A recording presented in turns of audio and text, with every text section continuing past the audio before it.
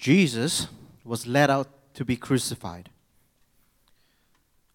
And the place of Jesus' crucifixion is Golgotha, the place of the skull. It is a major road in those days, with many people traveling along that road every day.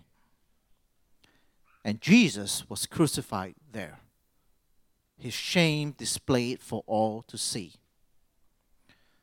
Now, you mustn't think of crucifixion like those small crosses that we can sometimes buy from Christian stores, where we have a piece of cloth conveniently covering the private parts of Jesus. In those days, prisoners and criminals, when they were crucified, they would have been crucified naked. Jesus would have been naked at the cross.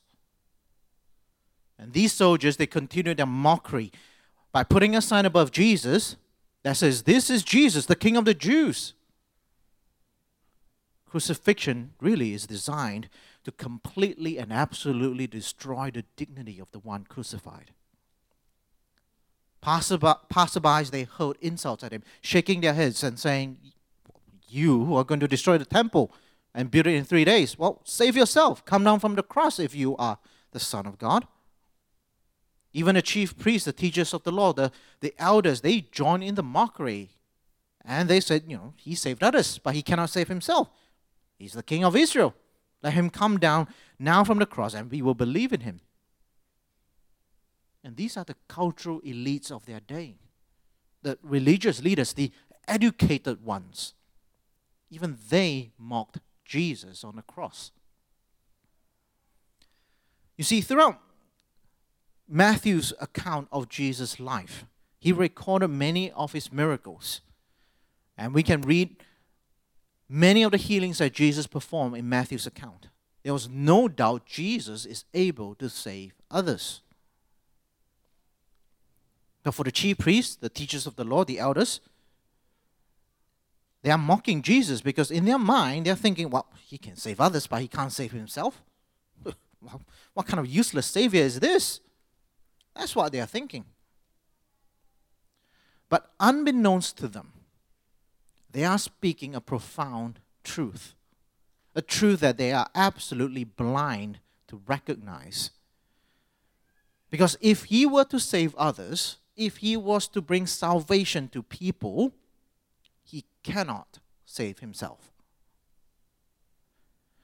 Because what he was going through is taking upon himself the pain, the suffering, the judgment that we all, as sinners, we deserve. It is through his death, through his crucifixion on the cross, that he saves others. In order to save others, he cannot save himself. And so these people, as they pass by, these teachers of the law, these chief priests, these elders, they were witnesses to the greatest saving act in the history of the world. They had played an important part in the events leading up to it, but they were completely unaware of how significant that was. Their sins are so deep that it blinded them to the truth. And these cultural elites, the chief priests, the teachers of the law, the elders, they were supposed to be the wise one. They were supposed to be the ones who knew the scriptures really well, supposed to be the one telling the people how to find salvation, to achieve salvation. They were supposed to be the ones doing it.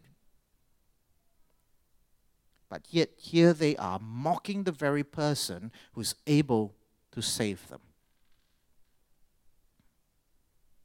2,000 years later, here at Subi Church, once again we are confronted with Jesus on the cross in our reading. Will we be any different from these religious leaders, these cultural elites? Will 2,000 years of learning, of technological advancement, and hopefully wisdom, will we be any different from the chief priests and the teachers of the law and the elders? Our search for salvation has not stopped throughout the centuries. Mankind has not paused in its search for immortality, in its search for salvation. And mankind has tried to find salvation in anything and everything. And the search continues because there's nothing here on earth that's able to carry the weight of our expectations, able to carry the weight of the burden of our souls. But salvation is right here, right in front of us, in the person of Christ. It was right in front of the passers-by, right in front of the chief priests, the elders, and the teachers of the law. Yet they mocked the very person who could save them. Where can we find salvation? Right in front of us, in the person of Christ.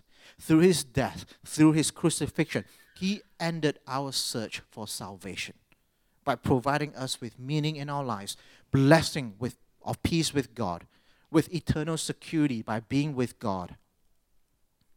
Our search is over. So let's stop searching elsewhere and turn our eyes upon Jesus. Look to Christ. And through Christ's suffering, through Christ's death on the cross, God is beckoning us. He is saying to us, come and believe in my Son. Come and see Christ on the cross. Come and receive this salvation that he has accomplished for you. Come, look to Christ.